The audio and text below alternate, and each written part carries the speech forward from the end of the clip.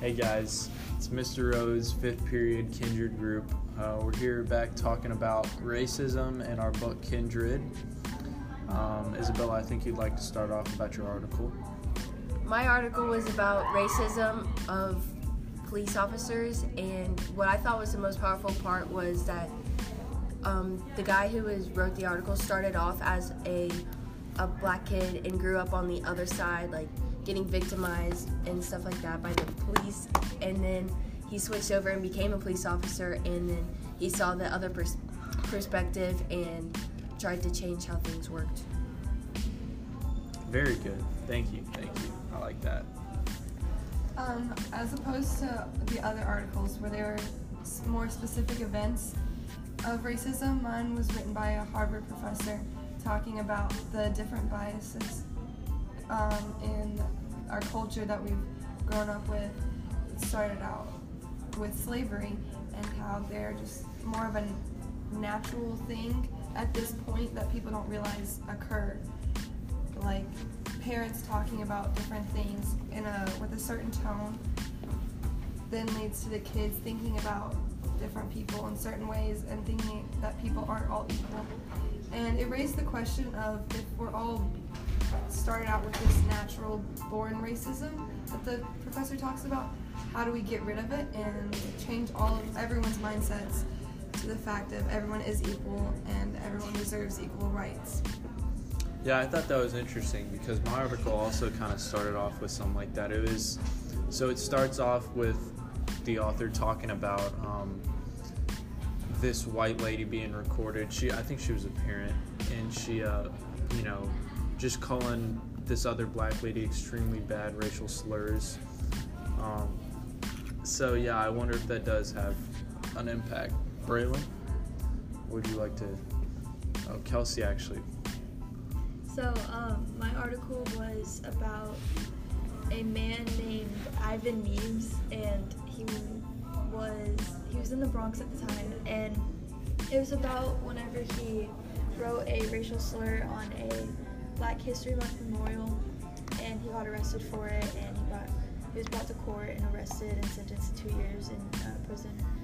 And I'd say the central idea about the article and everyone else's articles is mainly about just racism and how it affects society and the people in it and everything. And how would you think it does affect people in society? It causes tension and it makes people angry and just causes conflict throughout society. Very good. I like that. So my article was about racism, obviously, but it was about parts all over the world.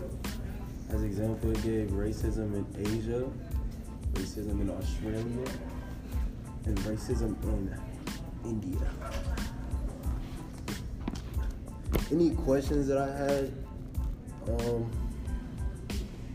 really arose as I began to read more about the article. As such, when racism happens against the gypsies, which is one group that often goes unnoticed when it comes to racism, but the gypsies were Now, how do you think racism in America really plays out? Where do you think that happens the most? The most in crimes with areas with high crime rates. So you think people discriminate against people in those areas? I do. I think they get stereotyped. Okay, that makes sense.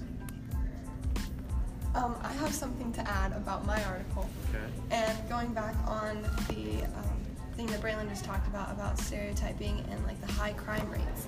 And my article discussed how sometimes parents don't even mean to do it, but when they enter these high crime rates, people who don't usually lock their cars typically do lock their cars. And even small things like that the parents don't recognize that they're doing leaves a lasting impact on their children, and children make these connections to when they enter these high crime areas to act differently and behave differently than they do in their everyday life. and that can imprint them and impact them for the rest of their lives. Yeah, I saw that. I was just kind of taken back by the fact that I didn't really know how widespread racism was until I read my article and listened to all of your articles. I just thought that was really interesting. So I think we had a good discussion today. We'll be back at it again later on.